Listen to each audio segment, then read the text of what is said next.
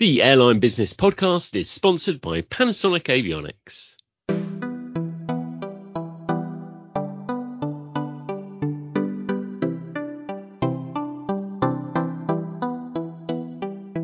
Hello and welcome to the Airline Business Podcast, discussing key news and trends in the global airline sector. This time, Middle East Airlines buy in Dubai as growth is back on the agenda, and air cargo struggles to deliver profits. My name's Graham Dunn, Executive Editor at Flight Global, and joining me as ever is Airline Business Editor Lewis Harper. Hi, Lewis. Hi, Graham. How are you? Yes, good. Good to be back from the heat and the news and the stories from Dubai. Always extremely interesting air show to go to. Always busy.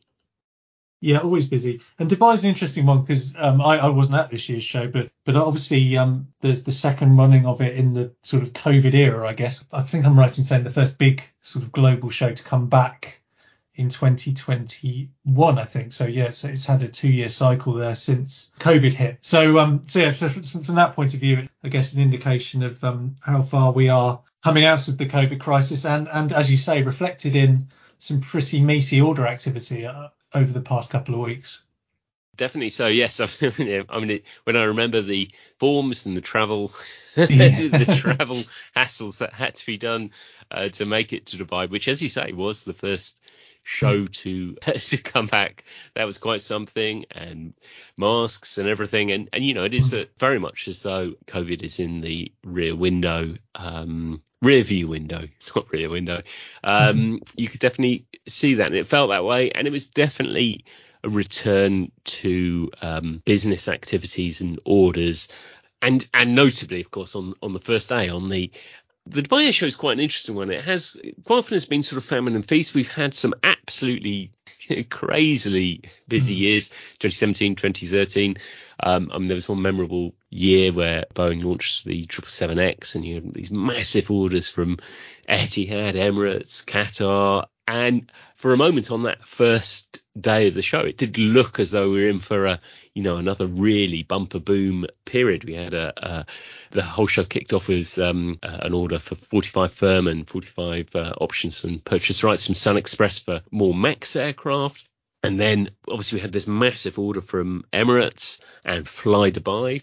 Emirates covering 95 wide bodies, predominantly 777s, and Widebody taking Dreamliners, its first wide bodies. And that really set the tone and the pace of it. Across the rest of the week, the pace dropped off a little bit. We run an order tracker, which kind of keeps, as the name suggests, track of the orders, or at least order announcements. So it covers options, commitments, and MOUs and so forth at the show. And this was the third busiest Dubai Air Show since we've been covering that, and I suspect of all time, I would imagine. Just over 400. There were 403 order commitments announced during the show, and almost half of those are wide bodies. And that says something for, I guess, the business model in the Middle East. It does, yeah. And more than one person has talked about, we know that it's particularly hard to get hold of narrow bodies at the moment, and there is some talk that will kind of move into the wide body sector because of partly because of supply chain challenges, etc. And these types of order levels are clearly very significant in wide body terms, as you say. And Emirates, when you talk about doing your order tracker, of course, just as you had locked that down, they sprung a bit of surprise, I guess, on the was that even the last day of the show? I don't know if it was still going on at that point, but with a commitment for the A350-900, I think 15 of them. So yeah, Tim Clark, talking about the Emirates order, he subsequently appeared at Airlines 2023 in London. Obviously talked a bit about the thinking there. I mean, we kind of knew that Emirates were in the market for some wide bodies at the IATA AGM earlier this year. Tim Clark, I think it's fairly straightforward. They want to grow. They didn't have the orders to fulfill what they think they need looking into the next decade. So there we are. That's what they've been doing. And there's lots of stuff Tim Clark we'll talk about. Obviously, the age-old problem with the A380 not having a direct replacement in terms of size, and Clark is quite clear that in a capacity constrained environment at some of the biggest hubs globally, that's a challenge if you're having to reduce the number of people you're flying in. But Emirates very much on the front foot. I think Clark's talked about how they took a bit of a gamble during the pandemic in terms of ramping up operations, basically on the assumption that things were going to come back much more quickly than some people were forecasting. And Clark broadly thinks they were right on that. And we're talking about growth, I think at the 80% level in terms of capacity they're looking at through to the end of the next decade. So yeah, no question marks around their business model or anything as far as Clark is concerned. So very much pushing on there. Clark on great form as ever. And I'll just add, obviously, he was asked about his own position because going into the pandemic, it was confirmed that he was meant to be retiring, I think, in 2020, but he stayed on, understandably, to see Emirates through the huge global crisis that the whole industry went through. But weren't any indications he's looking to step away anytime soon. We know that IATA AGM's in Dubai next year, so it's very much going to be a place, if it isn't enough already, but very much a focus place for the global airline industry. So very much a statement of intent from Emirates there, even though it wasn't necessarily a huge surprise. And it wasn't just aircraft orders. There were a whole series of kind of support agreements. There was a new MRO facility, which they're opening over by Dubai World Central Airport. There was absolutely no shortage of announcements and business and investment being done from Emirates, and also Fly Dubai. And I think Fly Dubai is that was very intriguing. They have also announced a MRO facility at DWC as well. Part of airlines, I think, and this is a theme that goes across, a lot of the orders we saw at the show. A lot of this is about securing positions for the future, securing their growth, and especially on the MRO side, I think I wonder if you are seeing a kind of impact of the supply chain issues, and that airlines kind of want to make sure they have things under their own control to some extent.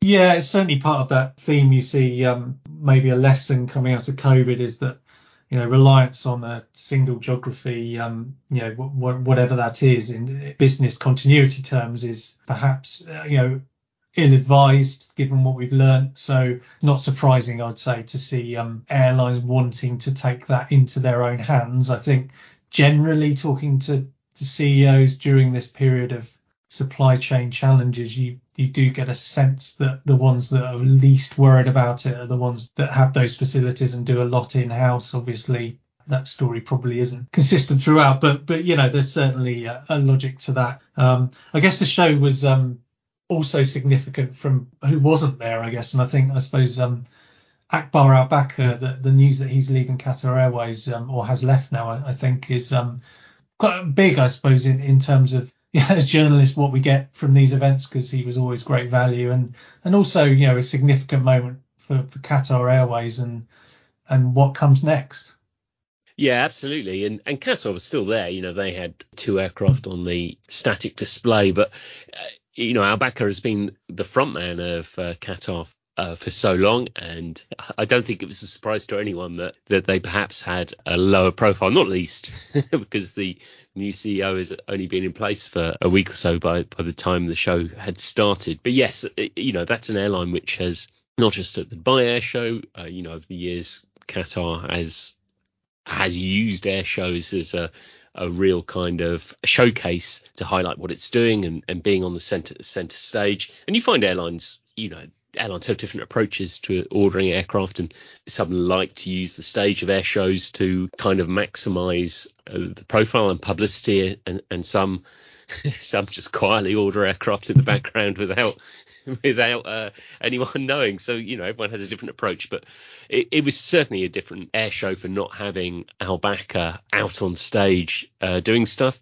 It's really intriguing that the state of the major carriers, because you also had Riyadh Air, who there was some, they have this narrow body order. They've already ordered Boeing 787s. They have, as Tony Douglas, their chief executive, would say, tease and reveal. They have teased and revealed. They have definitely flagged the potential of a narrow body order.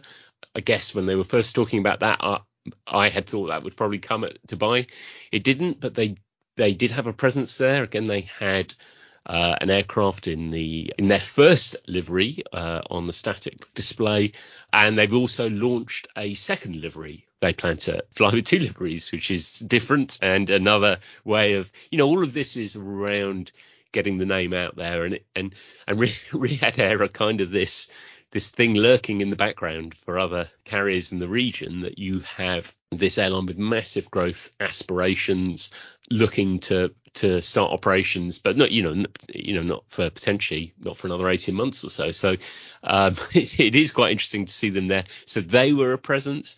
And then you had Etihad, in a really interesting position. It's kind of, they also had an aircraft on display, but they didn't order any new metal.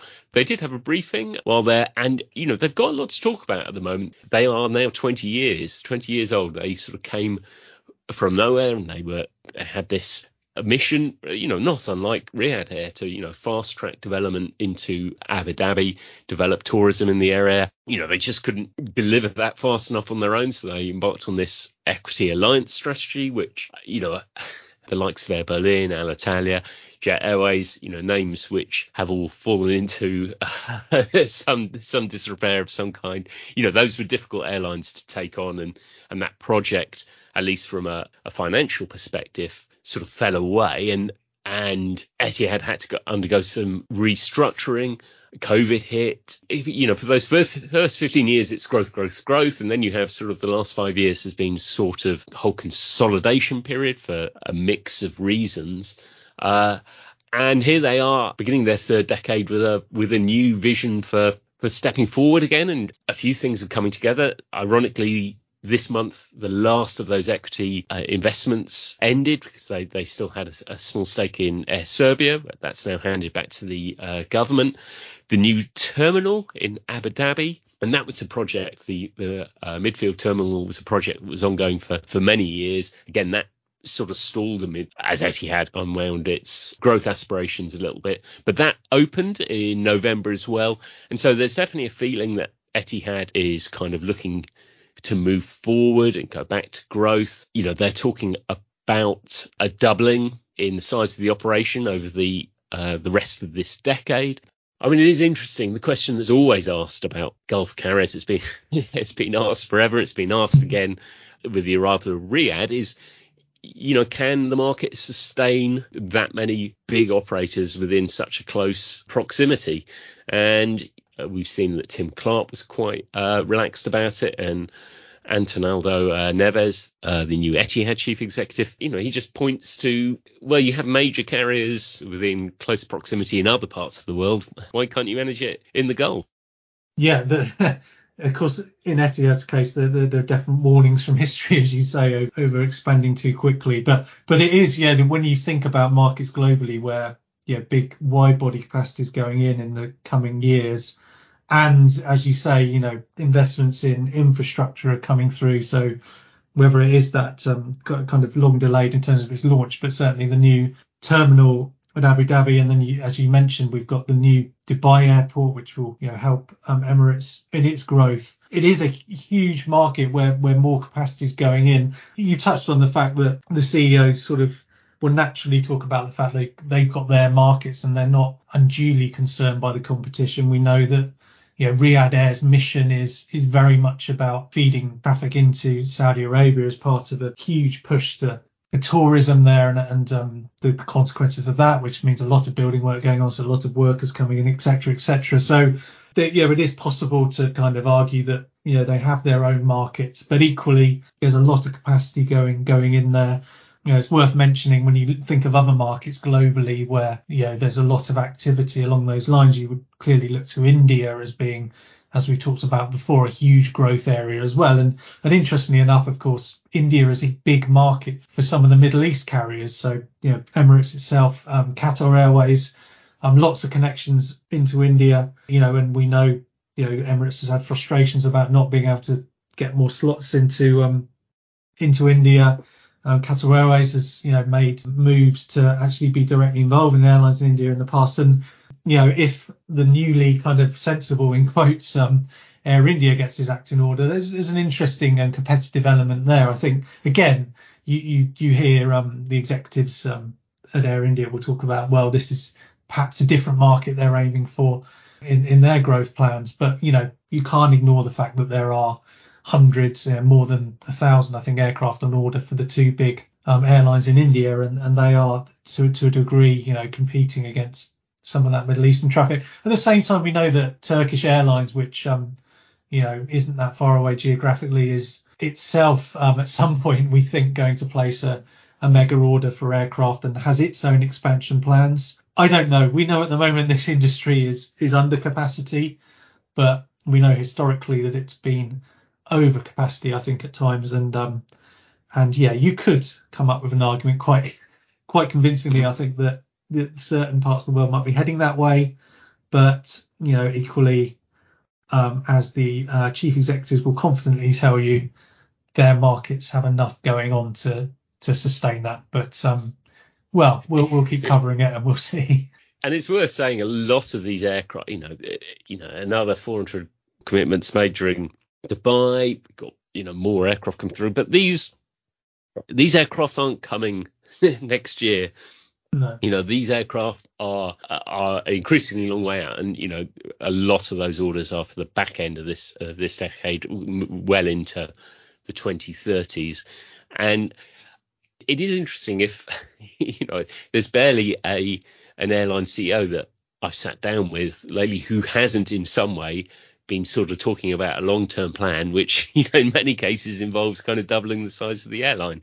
So Egypt Air, they announced 787s and A350s as part of a fleet plan, which is going to see them increase their fleet, at least as a first part, to 125 aircraft. Sun Express's order, that takes them to, a doubling in fleet by, 2033, 35 kind of time. And even just yesterday, Iceland Air put out on its Capital Markets Day. And Iceland, of course, has some volcanic things in the near term which could hit demand, but for the much longer term, they're setting out a route map which is to double in size by 2037. Ethiopian ordered more aircraft. They have a similar, I think what pulls this all together is, you have airlines, they're having to place orders now because the manufacturers' backlogs are increasingly full. They're having to get these positions. I mean, exactly what gets pushed to the left and what gets pushed to the right, who knows? But they are having to order this stuff now. And I think also what you've seen is because of COVID, gradually everyone has come out of it. The kind of the stabilizers have come off, and boardrooms, owners, chief executives, network planners, whoever it is, they've had time to stop and think, okay, well, where are we going? What's the plan? And all those plans have come through now. Yeah, and I think obviously at the same time we're talking about these mega orders, we're also there isn't a CEO who equally won't tell you that sustainability isn't the biggest challenge facing the industry. And we all know that growth projections for airline capacity is a kind of they may have been a bit lost during COVID, but we're back heading towards what sort of pre-COVID expectations there. And all the while we need to get to net zero by 2050. There's always an acknowledgement that needed to do that in a growth environment, but I think when you talk about like you say, so many airlines talking about doubling capacity, etc., it does focus the mind even more on that. No one's ignoring that issue, but it certainly brings it into focus, I think. Well, and they're certainly not ignoring that issue at the moment in Dubai. I suppose that's the other thing that's really interesting, was kind of notable, that so there've been a number of SAF or sustainability announcements over the past couple of months around the UAE in particular, but the Middle East, I guess, in general. The most recent of which was Emirates carrying out an A380 flight, part of which was powered by 100% SAF, and that, of course, it's not entirely coincidence that a lot of that is coming out now, and the messages are coming out now because Dubai is hosting COP28 this month as well. I mean, it's quite surreal to have the air show and COP28. These are kind of the most fundamental issues facing the airlines on the one hand, or the aviation industry as a whole, which is, how can you supply aircraft, build aircraft, get the aircraft they need, what they're going to look like, and how you do it all sustainably. And they all come together at the same time in Dubai.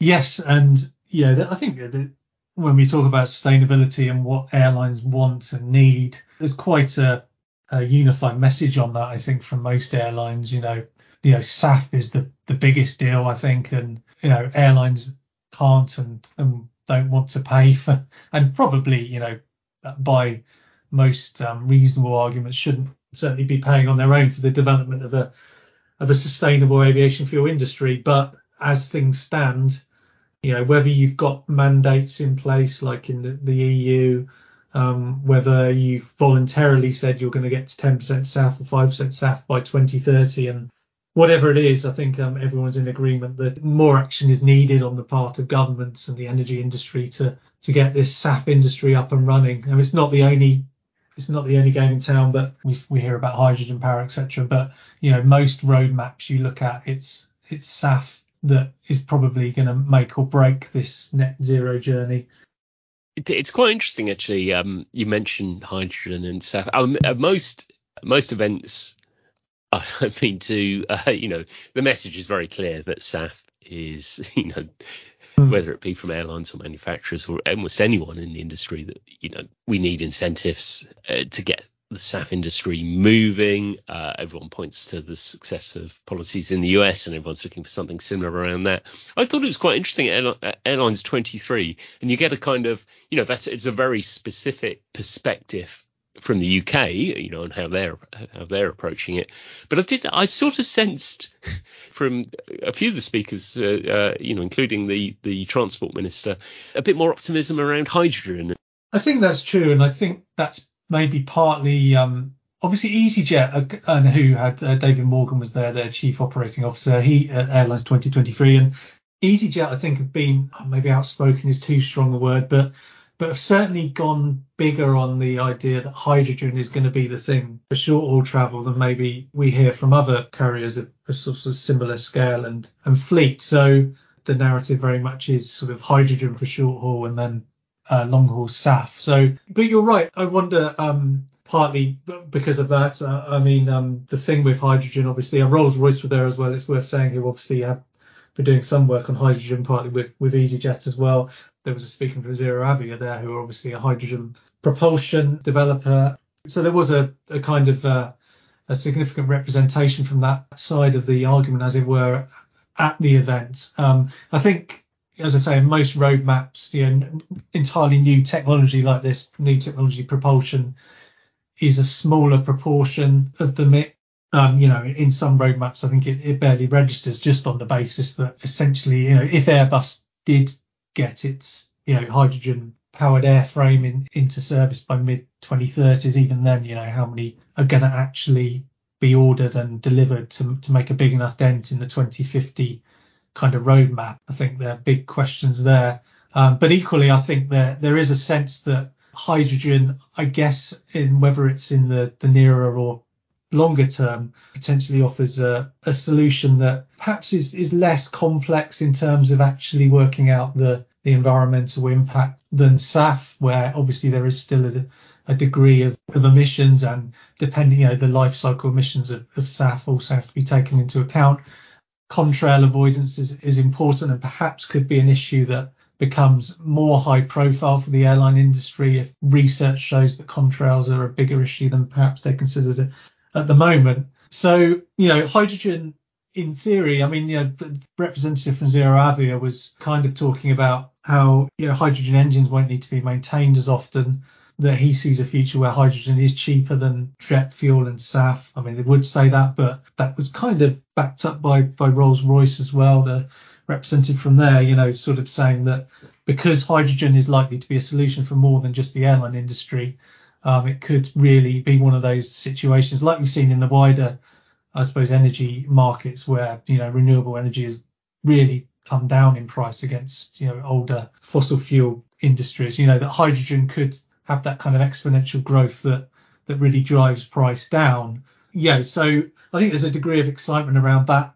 potential, and potentially lowering the operating costs for airlines, against fossil fuels, whether burning fossil fuel, whether that's through SAF or traditional jet fuel. So all with the caveat that, like SAF, there are huge hurdles to overcome. I mean, and a very important caveat is that certainly the speakers were talking about the UK, and the UK's hydrogen production levels, whether that goes into power to liquid SAF, which is a potential route for it, or whether it is to be burnt in the propulsion systems on its own. The levels of production that the UK is forecasting barely touch the size, even just to feed the airline industry, through to 2050.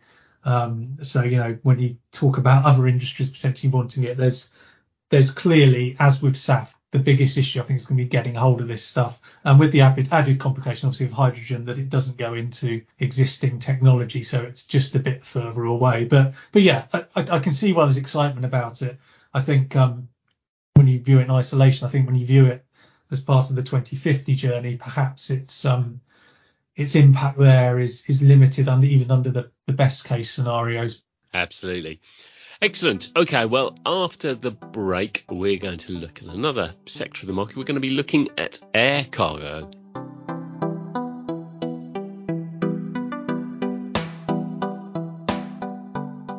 Hello listeners, I'm Andy Mason and I want to introduce you to Beyond Entertainment, a new podcast from Panasonic Avionics. Each week we sit down with the best and brightest in our industry for a quick chat on the future of passenger experience. Everything from display and audio technology to in-flight Wi-Fi and killer digital content to meaningful market research. We're looking at what's now, what's new, and what's next.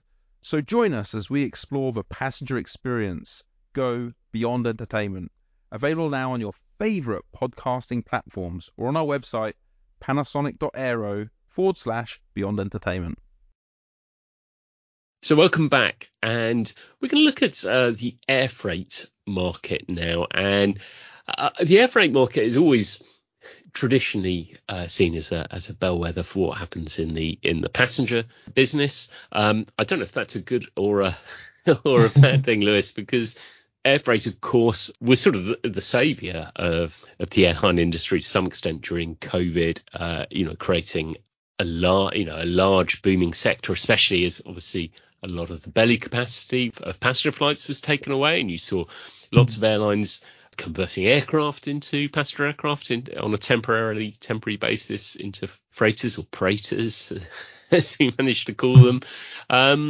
And I suppose there's a certain inevitability that as the rest of the world and the business, both the passenger business, but also other sectors involved in the transportation of cargo, got back on their feet, that air cargo might have a challenge. And it is having a bit of a challenge, isn't it? It is, yeah. It's really striking because it's not a part of the industry that we dip into as much as obviously the passenger side, which is kind of a constant for us. But it was quite striking for me because there's an IATA cargo symposium, I think, in the third quarter of last year, and then I've recently visited Brussels for the TIACA, the International Air Cargo Association's executive summit. Yeah, there's a marked difference in the mood in that industry. I think, as you say, it went through such a high during COVID. Now, there were multiple factors, obviously, that led to that. These are quite well known. We know that shipping had challenges, which meant that the modal shift became more attractive. Air cargo was, I think, always more expensive than shipping. It traditionally is by several 6 times or whatever. It never became cheaper than shipping, but the price gap closed. Shipping had challenges around its reliability as well, and there were speakers, particularly at the TIACA event, saying that while air cargo is ultimately beholden to the, I guess, global economic forces probably more than anything, it also doesn't take much in the shipping industry for its reliability to drop. And obviously during COVID, there were issues like China's lockdowns and affecting massive ports and things that affected all these things. So air cargo benefited there. Particularly freighter operators, I think, benefited during COVID because of the amount of belly capacity that was grounded. So we know full well that, thousands of aircraft were grounded globally at times, and for freighter operators that meant, demand kind of shifted towards them. And all the while, this kind of higher demand, which meant load factors rose and rates went up. So the amount that could be charged was much higher by a very significant amount. So actually, during COVID, it wasn't necessarily that the tonnage being carried was that much higher by the industry as a whole. It more than anything, it was that rates were really, really high. So, the yields were spectacular, really, compared with what had come before. And pre-COVID, air cargo hadn't been going through the best time anyway, because of some of the China-US trade tensions, for example. So it kind of created this false situation, which, I think in hindsight very much looks like a temporary effect. And then it's almost the reversal of the passenger fortune since then, really. Looking at the yields for the cargo since the highs in 21, there's almost, a straight line coming down to where we are today, a slight uptick, I think, going into the last quarter of this year, but it wasn't clear whether that was simply because of higher fuel costs and being passed on. But yeah, and demand, I think at this point is sort of slightly below pre-COVID levels. So it's been quite a harsh kind of journey back to normalization. And I think the biggest difference I noticed between the two events and talking to people in the industry and hearing from them on the panels, etc., is there was still a bit of optimism, I think, last year that air cargo had this, a seat near the top of the table, and that the airlines were, going to make more decisions around network, etc., about thinking about freight, that, it proved its worth during COVID. It had been so important that it couldn't be ignored. But then I think economic reality has hit home a bit. Yes, it's a bit of a challenge. Now we end up with the air cargo market slightly different, obviously, to the passenger market. Obviously, the passenger business, you have the summer peak. I mean, these months now are kind of the peak period for air cargo, aren't they? Is there kind of hope that things are okay now, or better? I think it was a measure of how much the sector's been kind of knocked back a bit by how 2023's gone. That there have been some more positive indicators around yield. So IATA data showing yields ticked up slightly, I think, in September. That's the most recent month we have data for. I think it's ticking up slightly from what has become a very low baseline, based on, certainly compared with where we were a couple of years ago. But as I say, when I say it's a measure of where the industry is, I think there wasn't much optimism around, what's to come, certainly in the next 6 months or so for air cargo. I think going into 2023, there was a sense that, the improvement was just around the corner. And I think quite a lot of people thought the second half of this year would bring an improving situation there. Obviously, the global economy is not in the best state at the moment. There are some indicators. Certainly the US economy, for example, is doing a lot better than maybe economies elsewhere, but we know China's had its challenges, and that's obviously a huge market. So there was certainly a sense that while, as I say, there were some positive indicators around rates and demand going into what is the seasonally strongest period. And I think a slight, the question being asked is, are we going to have that seasonal boost going into the end of the year? I think inventories are quite high globally, so that tends to mean people don't need air freight as much. But there were indicators that there was a bit of an uptick coming. Having said that, though, as I say, the executives that spoke at the event and who spoke to on the sidelines were very cautious about saying they had any expectations really for the next few months. I think most said that probably towards the end of 2024, in terms of like a structural, forgetting the seasonal impacts, an uptick in the global economy, and therefore in air cargo demand was probably the soonest they were willing to kind of commit to there potentially being something. So certainly nothing before the middle of next year. As one last point, I suppose the interesting thing to look at, if there is a sort of normalization or a return to the normal dynamics that drive air cargo, I suppose the question is to what extent e-commerce has has changed that market and perhaps provides a bigger opportunity or another market. I mean, the world has during the pandemic in particular got embraced deliveries of almost everything, and to some extent that is continuing, isn't it? Yeah, the key thing about e-commerce, I think, and there's a couple, but one I'd say is, so just to give some wider context, I think there's some data that was really interesting, is that shipping accounts for 97%, I think, of global trade in terms of tonnage, and air cargo's 3%. So you can see how a tiny change in shipping can have an outside impact on air cargo.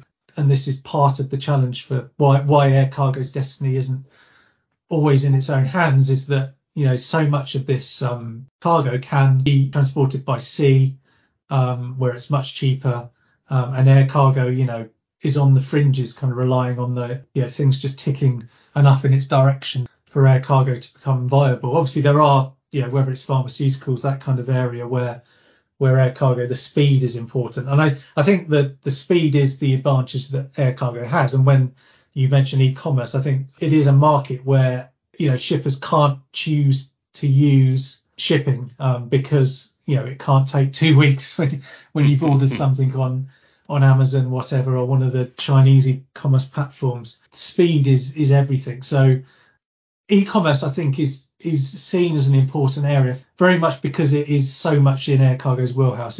It's the only solution, essentially. Obviously, drones might come into it at some point, but still likely to be under airline control. So yeah, that is why e-commerce is a significant thing for air cargo. It's got that market if it wants it. I would say I don't think it's would be described by many people as a game changer. I think its size is not insignificant, but it's not going to move the dial too much at the moment. But equally, so one panelist did say that without e-commerce, the growth options for air cargo would be borderline non-existent, essentially. E-commerce is the growth area. So yeah, there's potential there, and one to keep an eye on, and to certainly give some long-term confidence that air cargo can see some structural growth in the medium long term. Absolutely. Excellent. Okay, we'll leave it there, I think. Thank you, Lewis. Thanks, Graham. We will be back in a month's time with our thoughts of the year that have closed, and maybe some forecasts or projections for what to expect in 2024. Are you ready for that? Yeah, everything's going to be fine. Don't worry. Excellent. Thanks to Panasonic Avionics for sponsoring the podcast. Do give the Beyond Entertainment podcast a listen. Reminder, you can catch up on all the news and stories we've mentioned in this podcast, including news, orders, analysis from the Dubai Air Show, and our coverage from the Airlines 23 event. And you can see that at flightglobal.com. If you've enjoyed the podcast, please like and review us. Don't forget to subscribe so you get a new episode in your podcast feeds automatically. And we'll see you again next time.